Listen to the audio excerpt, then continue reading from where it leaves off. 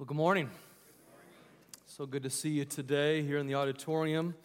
Welcome to everyone watching at CarneyEfree.com and all of those in the venue. This morning we welcome you also. My name is Adrian, and it's a blessing to be together. Those child dedications that we had here in the auditorium were tremendous, weren't they? Man, what a gift those were to listen to those parents.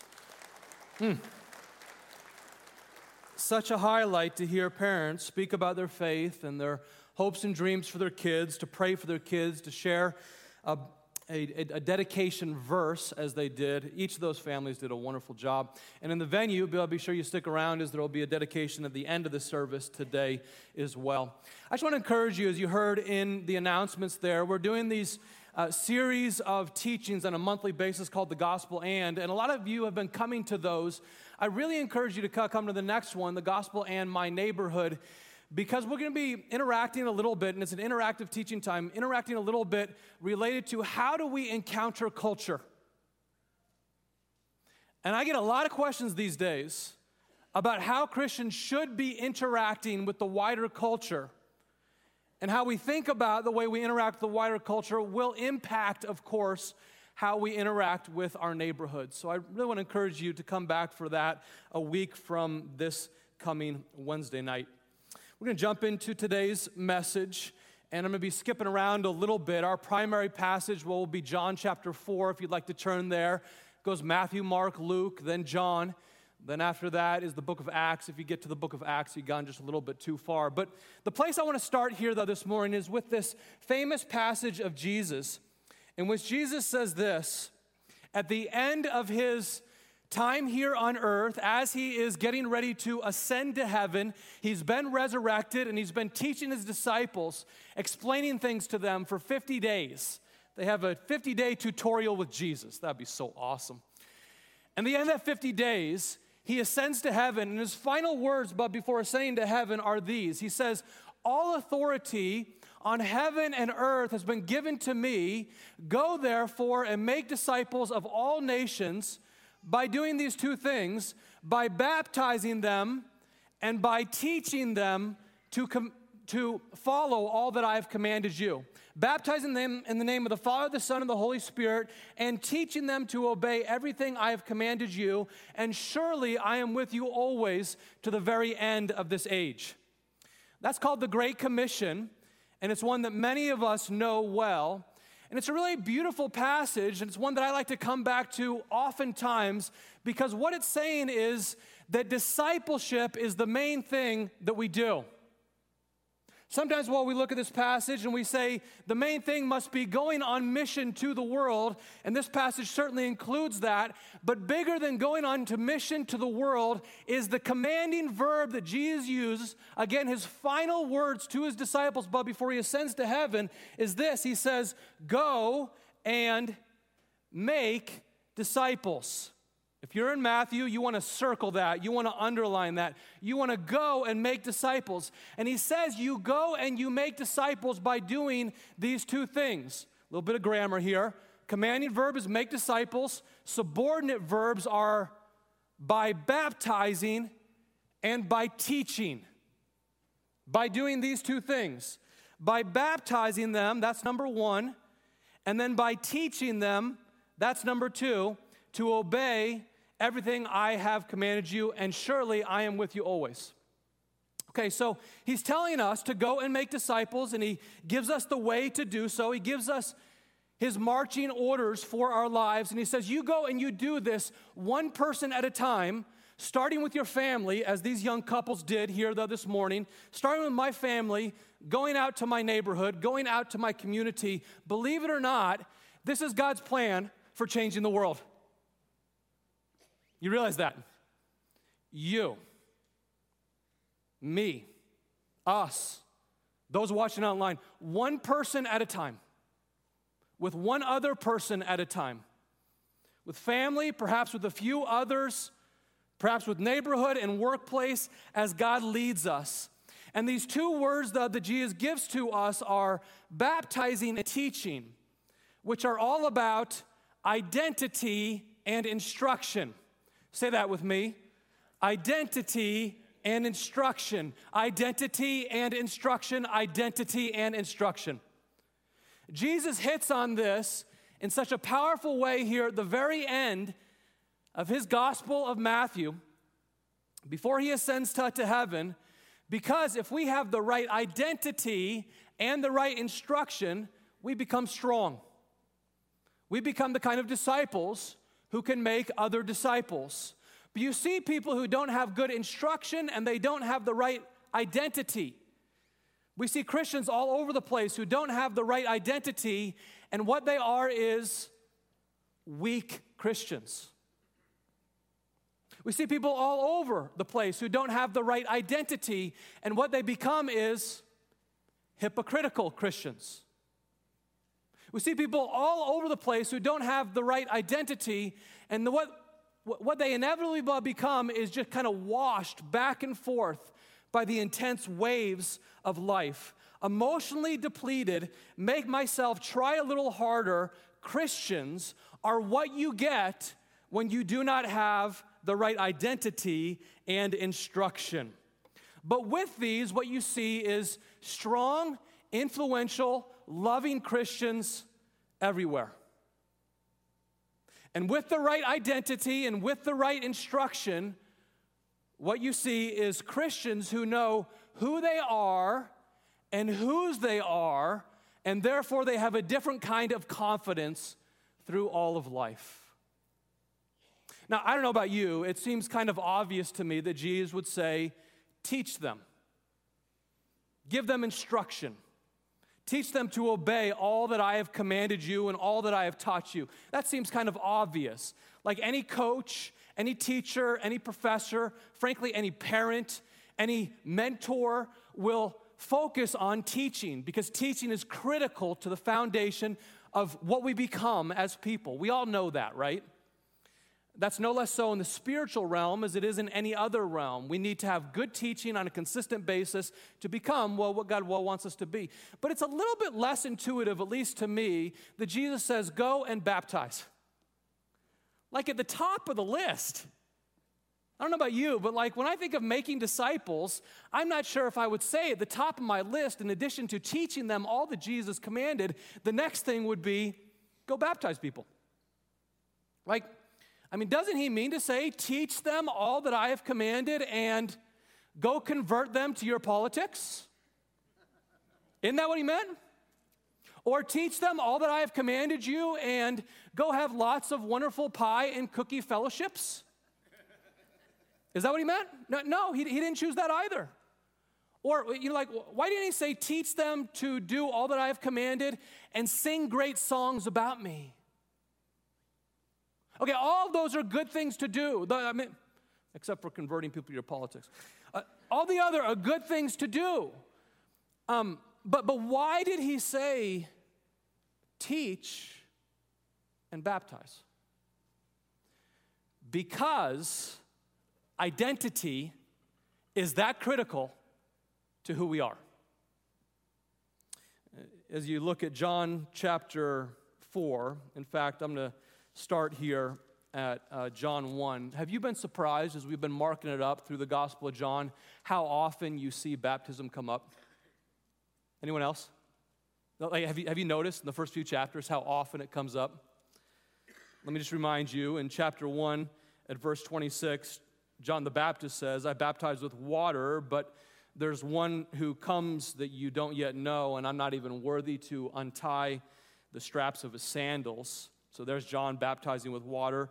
It goes on a little bit later in that same chapter. He says, there's one who is coming who will baptize not with water, but with the Holy Spirit, as the Holy Spirit will come into you after you receive him. And he begins to give instruction on Jesus' baptism. You go on in chapter 2, and you see Jesus changing water into wine. And as he does so, what does he take to turn the water into wine? He takes the baptismal tanks. He takes the ceremonial washing tanks that were used for Jewish baptism, and he takes those 30, 40-gallon containers and he turns those into wine. Okay, that's Jewish baptism that he transforms in that passage. Then you get on to chapter 3 and verse 22. you have this really interesting episode in which Jesus and his disciples are in one side of a lake or one side of a river. We're not exactly sure. And then John and his disciples are on the other side of this river or lake, and they're within shouting distance of each other as they're each baptizing their disciples. Okay, like John the Baptist is over here on this side of the river, and he's baptizing as people repent, and then Jesus is over here.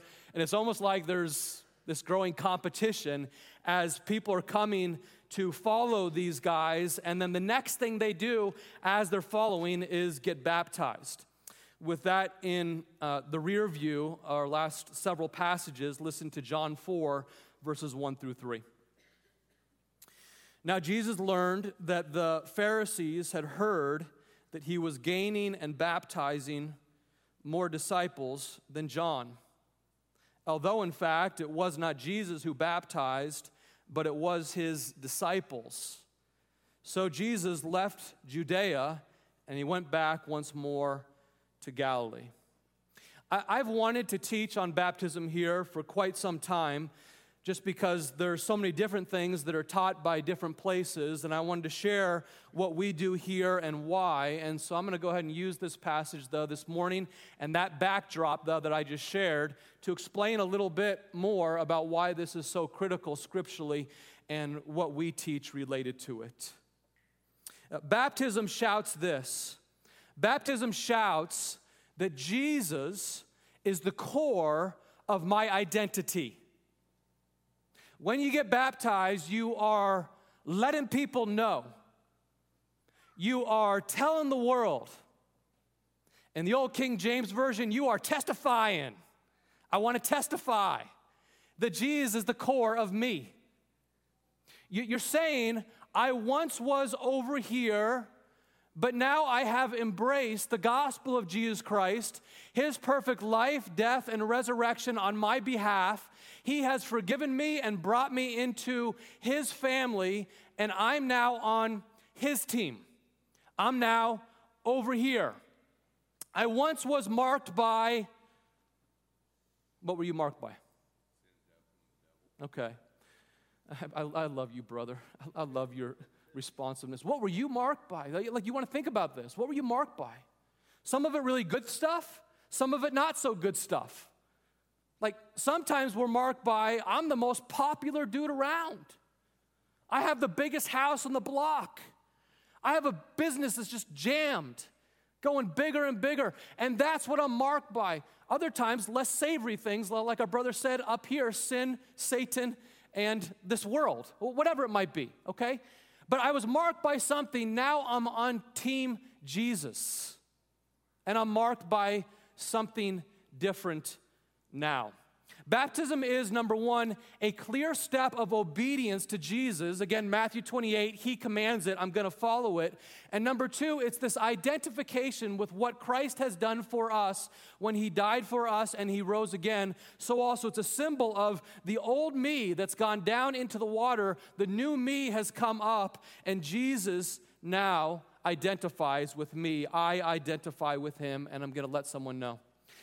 Pastor Jordan likes to tell the youth group that it's kind of like an athlete announcing which team he's going to play for at his press conference. I was on this team, but now I'm going to play on this team. Unlike the current NCAA transfer portal, you only get to do that once. Okay, I was on this team. Now I'm going to play on this team. I'm with Jesus. I identify with him. I wear his uniform. Have you ever seen the movie The Help? Would you raise your hand if you've seen that? Or you read the book The Help? Wonderful book, good movie, wonderful book. There's a wonderful scene in that movie. It's rooted in the 1960s in Mississippi, and this maid, Abilene, is responsible for caring for her little girl that she is taking care of. It's not her girl, but she's the maid of the house, and the mom doesn't really want much to do with May Mobley. When mom looks at May Mobley, her little 3-year-old, what she sees is a chubby little girl who gave her the postpartum blues. And she sees May Mobley, and she notices the ways that May isn't intelligent enough, at least according to mom. And so she really doesn't want to have much to do with May Mobley, and that's getting into May Mobley's mind. It's getting into her heart. And so Aibileen, if you remember this scene in the movie, she regularly takes Mae Mobley onto her lap, and she says to Mae Mobley, "You is kind, you is smart, you is important." You is kind, you is smart, you is important. And this is what baptism is for us in Christ. He's reorienting our identity. He looks at us and he says, you might be getting this from the world, but I'm telling you this about you. You're not mostly a sinner. Now in Christ, you are mostly a saint. Other people might say this about you, but I'm telling you what I say about you is true. It's not about how much you work and earn the approval of God or the approval of any other person. It's about what Jesus has done for you to give you God's approval. This is what I say about you, and you are what I say you are. You are a daughter of the King, which makes you a princess. You're baptized into new life through Jesus Christ our Lord. That is what you are. Friends, Jesus desires to be the core of our identity because the core of our identity determines the direction of our lives. Here's wisdom. The core of your identity determines the direction of your life. We all act out of whatever our core beliefs are. Whatever your core beliefs are, you will act out of those. You may not say they're your core beliefs, but whatever they are down in your heart, that's how you're going to live. And so what Jesus wants to do is he wants to become core to who we are, and as a result, we would say, I want to listen to him. I want to do what he says. I want to speak with him. I want to interact with him. I want to lean into him more and more to get my sense of hope in this very dark world. Identity determines direction. And baptism is one of God's great gifts to remind us who we are and where we are going in this world. Now, with that in mind, let's look once again at our key passage, John 4, 1 through 3. And you notice, what's going on here in this passage? Now, Jesus learned that the Pharisees had heard that he was gaining and baptizing more disciples than John. I'm just going to pause there for a second. The Pharisees take notice. Jesus learned that there's a word on the street, and the Pharisees they take notice that Jesus is gaining more disciples than John. He's baptizing people. His fame is starting to grow. Suddenly and surely, his ministry is developing, and the Pharisees, who are the religious leaders of that day, have taken notice. We're not told how they took notice. It could be that they had witnesses there at Cana when Jesus gave his first miracle of turning water into wine. It could be that they heard about Matthew, the tax collector, who was in cahoots with the Roman government. As a tax collector, he was taxing the Pharisees, and then all of a sudden he leaves his lucrative post to follow Jesus. And maybe they say, why would this man leave his lucrative post to follow this itinerant teacher? It could be that they had heard that John the Baptist said of Jesus, "This is the Lamb of God who takes away the sins of the world." We don't know exactly what it is, but word has gotten out to the Pharisees, these religious teachers, that Jesus' esteem is growing. His popularity is growing, and many people are going to him, and they're pretty concerned about that. And so Secret Service, as it were, has been alarmed, and now they're tracking Jesus and his posse. But Jesus, of course, is working on God's schedule, and Jesus says, my appointed time has not yet come, verse 3, my appointed time has not yet come, I'm going back to Galilee. Jesus knows that in God's schedule, he will have this appointed time a couple years down the road in which the Pharisees will cooperate well with the Romans and they will crucify him. But he says, it's not yet my time, so I'm going back to Galilee right now. Now, in the midst of that, as Jesus learned that the Pharisees had heard that he was gaining and baptizing more disciples than John, John notes this for us. This is again the Apostle John who writes this beautiful book for us, the Gospel of John. He's the disciple whom Jesus loved. And John notes this. not John the Baptist, John the author. Although, in fact, it was not Jesus who baptized. Please note this. This is really interesting. It was not Jesus who baptized, but it was his disciples who baptized. Why does John the apostle take note of that for us? You ever thought about that? That's not Jesus doing the baptizing in this river in Judea, but it's his disciples who are doing the baptism. I think John wants to intentionally let us know that it's never about the leader who baptizes, it's always about being baptized into Christ. And this is a leadership lesson for all of us who have any area of leadership in our lives, be it in our family or the workplace or our neighborhood or anything. It's never about me and my name. It's always about pointing people to Christ. And so Jesus does this amazing thing. It's truly amazing to me that he is so secure in who he is. He's so humble in who he is. He's such an amazing leader that he doesn't do it all himself, though of course he could do it all himself. Instead, what does he do? He equips others to do the work of the ministry. Like, think how hard this would have been for Jesus in this moment as all these people are coming. People are flocking from Judea, from Jerusalem, to this lake where he's baptizing. And who do they want to baptize them? They want Jesus to baptize them. And Jesus says, nope. I'm not baptizing any of you. Like, if you went to that lake, would you want Jesus or Bartholomew to baptize you? Nobody brags about Bartholomew baptizing them. You want Jesus to do it. Do you want Jesus or Peter to baptize you? Like, you say something wrong to Peter, he might leave you in the tank. Okay, everyone wanted Jesus to baptize them. But he is willing to risk their disapproval in order to be about his mission of empowering others to build this great movement across the world made up of frail, ordinary, sinful people like us who are ministers of God for the cause of the gospel. Just ordinary people like us that are entrusted with the most important spiritual activities. And Jesus forsakes the joy of personally getting to baptize all these folks to empower his own disciples to do it. Let me just remind you of our 5-year strategic initiatives, our 5-year strategic plan. Right at the center of our 5-year strategic plan, from here to there, is this line, from church dependent to equipped to lead. This is our vision across all of our ministries, that they would not be dependent on any individual, that we all would say, we're all equipped to lead in our most important relationships. We're equipped to lead in our families. We're equipped to be ministers of the gospel no matter where we go, whatever we're doing. And Adrian and Kerry and Justine and Brian and Kent and Jordan and Aaron and all the rest are simply equippers,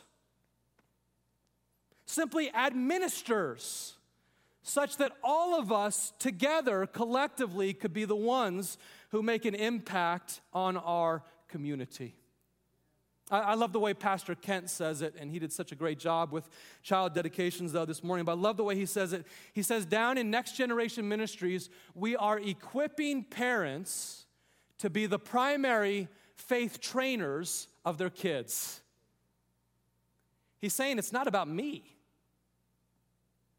It's not about me. I want parents to be the stars of their kids' spiritual journeys.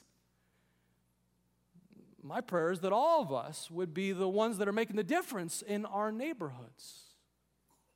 A few things bring me more joy as a pastor than when a teenager comes to me at a baptism class and says, I'd like my mom and dad to baptize me.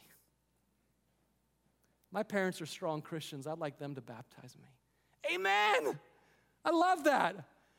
Because it ain't about the pastor, it's about the people. Amen? It's not about the program, it's about the people. It's about exalting Christ and helping people to be ministers of the gospel themselves. Just as an aside, particularly when we do child dedication, I'll sometimes get questions, well, why don't you guys baptize babies here? And that's a really good question, a very fair question, as there are many different denominations that do baptize babies. We don't baptize babies here. We do what's called child dedication, in which these parents that we just saw on stage are dedicating themselves and dedicating their family to following Christ. But we don't see in the scriptures any place where babies are baptized. Now, we recognize other denominations do it differently, and we don't judge that, but there's not really any scriptural support for babies being baptized. So instead, what we do is we practice believers' baptism. And believers' baptism is after someone comes to be a certain age, and maybe they were even baptized as a baby. I was. Baptized as a baby, then baptized again as an adult. Okay? But after you become a certain age where you say, I commit myself to following Christ, then you announce, you have that press conference in which you say, I'm going with Team Jesus. I commit myself to following him, and I will follow his command to be baptized and tell my world that I'm going with Christ. Again, it's equipping to lead that needs to be central to everything that we do as parents and as ministers of the gospel. Here's how the Apostle Paul put it as he's talking about equipping to lead. 2 Timothy 2:2. Notice Paul's vision here. He says, the things you, so you here is Timothy, the things you have heard me here is Paul, the things you, Timothy, have heard me, Paul, say in the presence of many witnesses, entrust to reliable people who will also be qualified to teach others.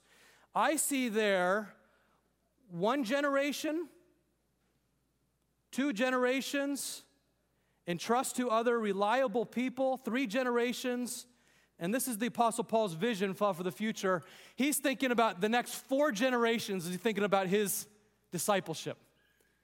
He's always looking out, always looking to how do we grow up more kids, more teenagers, more college students for the gospel, but because it's not about me, it's about the grace of God going out to more and more. 4 generations in one verse. And this is so critical because we have this tendency to idolize people. Whereas the Apostle Paul says, don't idolize me, look into the future and what God's going to be doing through the next generation. Paul had to deal with this again and again in his ministry. Here's another example of this. 1 Corinthians 1, there's division in the church in Corinth. Could you imagine that? Division in the church, could you imagine? There's division in the church in Corinth, and here's how the Apostle Paul deals with it. 1 Corinthians 1, verse 10. I appeal to you, brothers and sisters, in the name of our Lord Jesus Christ, that all of you agree with one another in what you say, and that there be no divisions among you, but that you be perfectly united in mind and thought. My brothers and sisters, some from Chloe's household have informed me that there are quarrels among you. What I mean is this. One of you says, I follow Paul. Another says, I follow Apollos. Another says, I follow Cephas. Still another says, I follow Christ. Paul says, is Christ divided? Was Paul crucified for you? Were you baptized in the name of Paul? I thank God that I did not baptize any of you except for Crispus and Gaius, so no one can say that you were baptized in my name. Yes, I also baptized the household of Stephanas, and beyond that, I don't remember if I baptized anyone else. But the point is, don't follow a person. It's not about the person baptizing, it's about Christ. And this goes for all of leadership in the Christian world. Please don't follow me. Follow Christ. Follow me only in as much as I am dead focused on the target of Jesus Christ.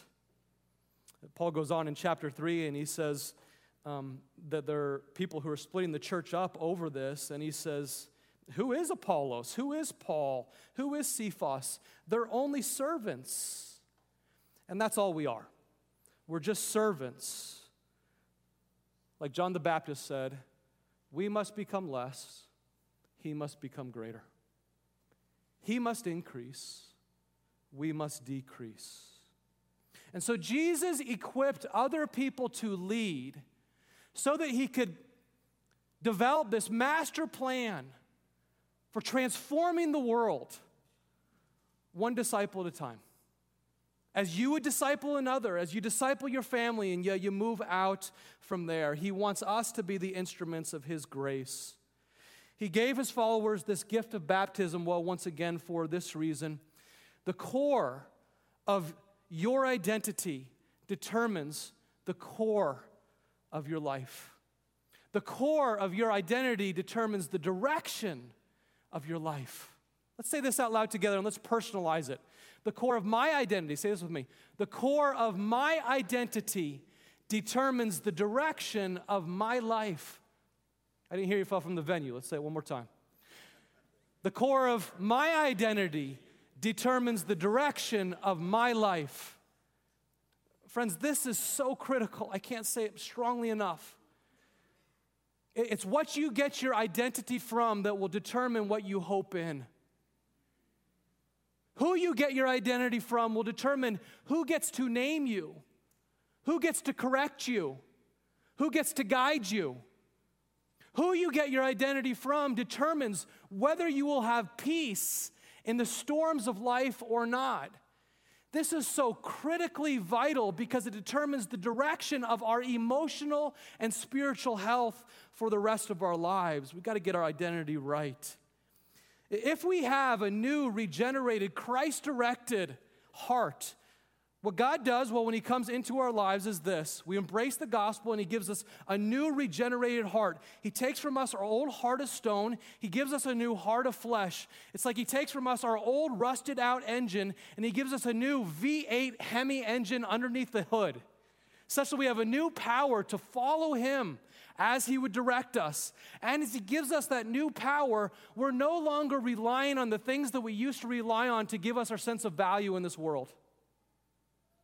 So I don't look to all of my great human accomplishments to say I have value in this world. I look to Jesus' accomplishments on my behalf to realize that I have value in this world. I don't seek to earn other people's approval so that I feel good about myself. I receive God's approval, and then I feel good about myself. I don't proffer my resume for other people to see how much I've accomplished. I receive Jesus' resume on my behalf, his great resume, which says I can stand because of what he has done for me. Do you see the difference? This leads to life in abundance. We got to live in this.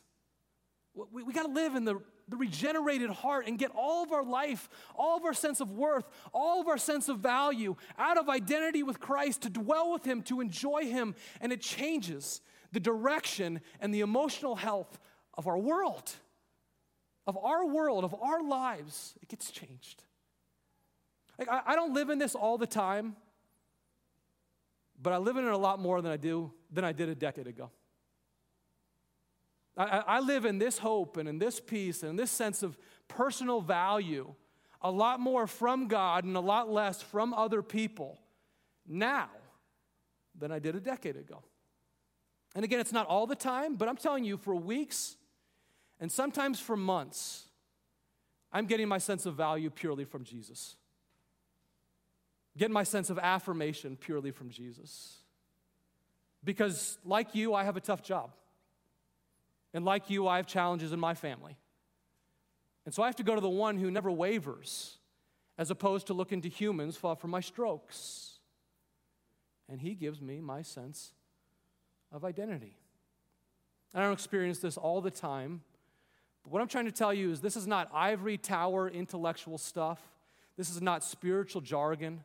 As we lean into Christ more, as we live out of the regenerated heart that he has given us more, we experience more of life and value regardless of human approval or disapproval. Listen, if you haven't been baptized, I would encourage you to be baptized. And our next baptism service is going to be June 13th, and it's going to be an awesome celebration. And if you haven't been baptized as a believer, maybe you were as a baby like I was, and you want to be baptized as a believer, you can let us know that on this connection card. You can pick one of those up by the box. You can also fill one of these out online at carneyefree.com. But baptism is critical to Jesus' plan of discipleship because identity is critical to hope for the future. The core of our identity determines the direction of our lives. I'm going to invite our band up on the stage right now. And as our band comes up on the stage, I'm going to wrap up. And as I wrap up, I want to just tell you a little bit about my own baptism story, okay? If that's all right. I see 000 on the clock. I have no time left, but I'm going to tell you anyway. Because I got the microphone.